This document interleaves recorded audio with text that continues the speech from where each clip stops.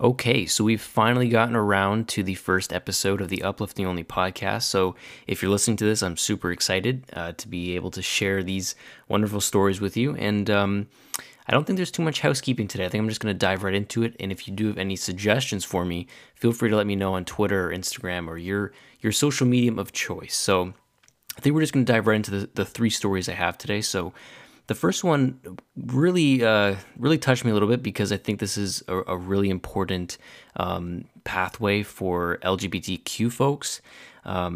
So there was a Christian group in Italy who essentially their main focus is allowing LGBTQ members into their community, into the church.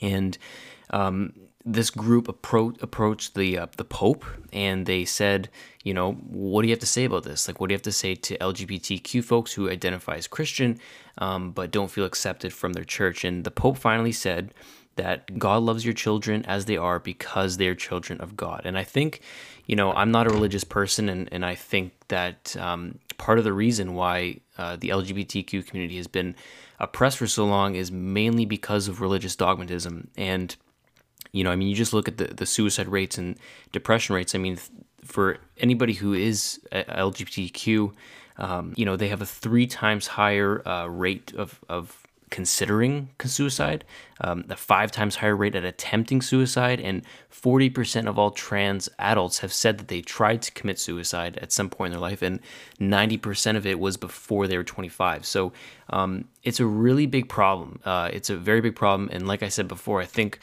one of the main things that that kind of keeps this oppression going towards this community is religious dogmatism. It's the idea that homosexuality or anything like that is going against God's word, right? So, that always bothered me, and it's a main reason why, if you're homosexual or something like that, there's lots of families who, because of their religious views, even kick their kids out of the house because of it. And that's why you see a lot of homosexuals and trans people, they all a lot of them are homeless because their families aren't accepting of them, and it just creates absolute havoc in their lives. So the reason I think this was a great thing to see for me was just, I think the solution to this problem has to start from the top down. It has to come from authorities within the religious communities to say that, we have to accept everybody, no matter,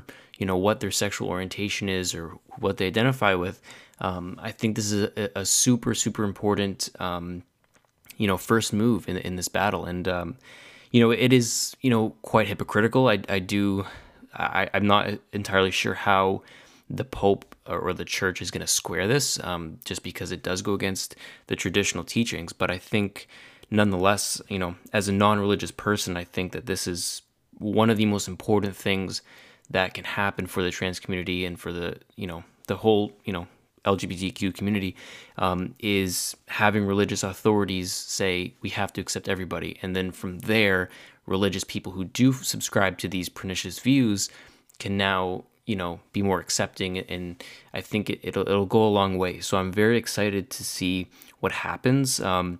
This group I'm talking about, the VP Mara Grassi, I believe, if I'm pronouncing that correctly, just said that, we wish to create a bridge to the church so that the church too can change the way of looking at our children, no longer excluding them, but fully welcoming them. And there's lots of people in this group who have had, sons or daughters who have come out as homosexual, and they just haven't felt accepted by the church, and some of them have just left because they've just felt so exonerated from them. So yeah, I think this is a great step in the right direction for the LGBTQ community, and that's the first story of the week, and I think it's a great note to start off on.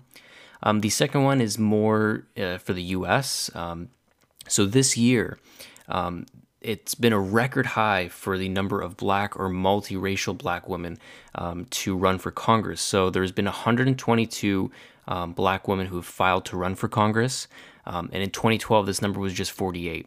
And just looking at the population difference, I mean, in America, there's 8% of the population is Black women, so it's still a fairly small population, but they're only represented about 4% in Congress. And I'm not necessarily for, just putting specific races or whatnot or genders into government just because of that. But I definitely do think that there needs to be a greater voice from, different nationalities other than just old white men sitting in Congress, as we see how that's turned out. So I think that this is a great stride in the right direction. I think we need to have more voices from both women as well as other ethnicities. In this case, we're talking about African Americans.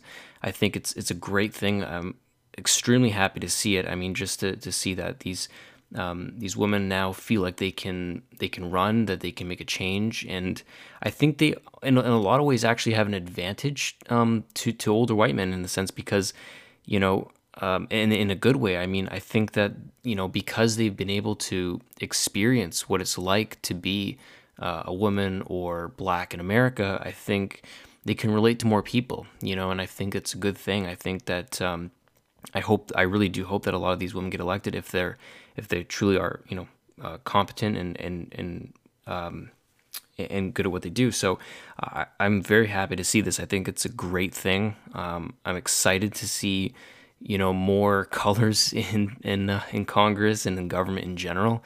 I think it's super important. And yeah, I was very happy to see that as well. So, and yeah, keep in mind that this week there actually were quite a few stories and news pieces that I read that were quite invigorating. So, these two are off to a great start. And we'll go to the last one. Currently, right now, I'm only doing 3 stories per week. So if you think that there needs to be more, just let me know. But yeah, nonetheless, we're going to go into the last but not least.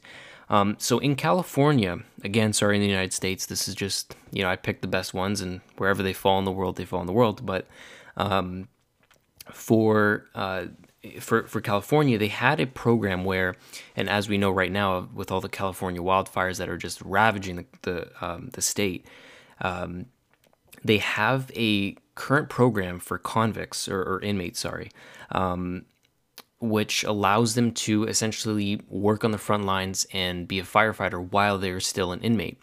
Now, one of the problems with this was even after they, did that during their time served in prison, when they got out of prison, they couldn't become firefighters. They couldn't do it, and that's simply because there was a certain, I believe it's called an EMT certificate that they're actually not allowed to get because they have been convicted of a crime.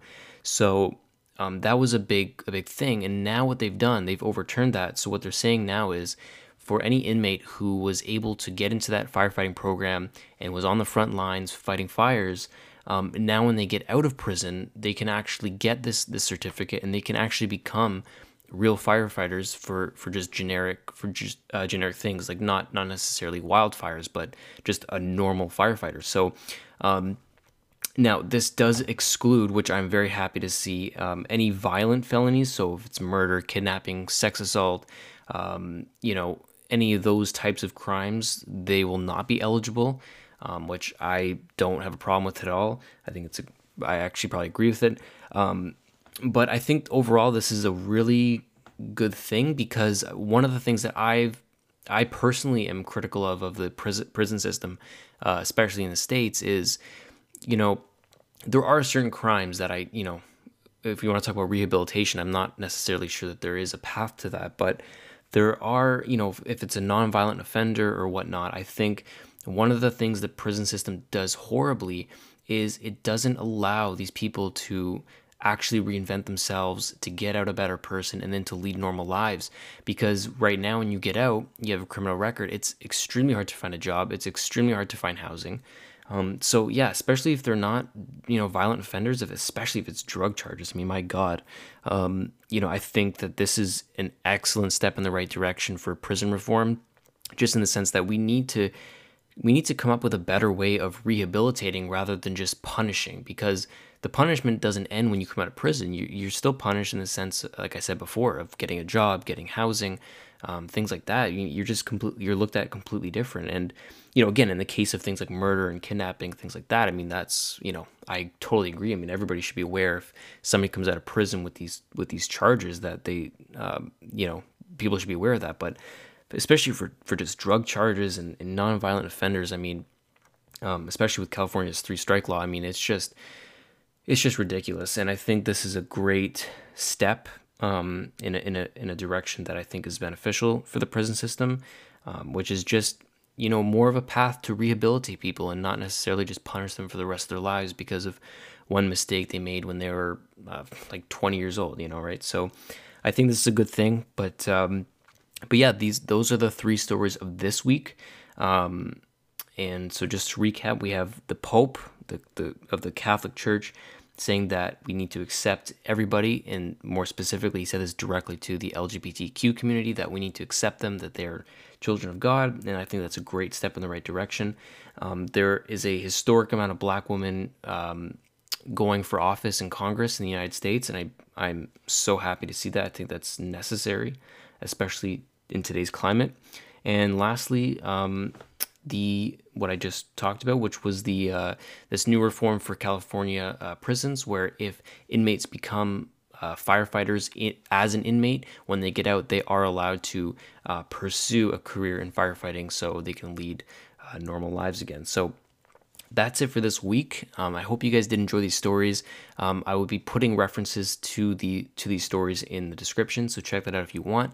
Follow me on Twitter, Instagram, Facebook, if you still use Facebook, and let me know what you think. Let me know if you have any suggestions. Let me know if you like this podcast, and follow my social media also for just more stories throughout the week. I plan to post some news stories, not even relating to what I'm talking about in the podcast, but just in general, so you can get more of an uplifting dose of news stories, because right now it's mayhem if you go and look for news. So yeah, I hope you enjoyed. Subscribe to this podcast if you enjoyed it, and I'll see you guys here next week, next Monday, as always.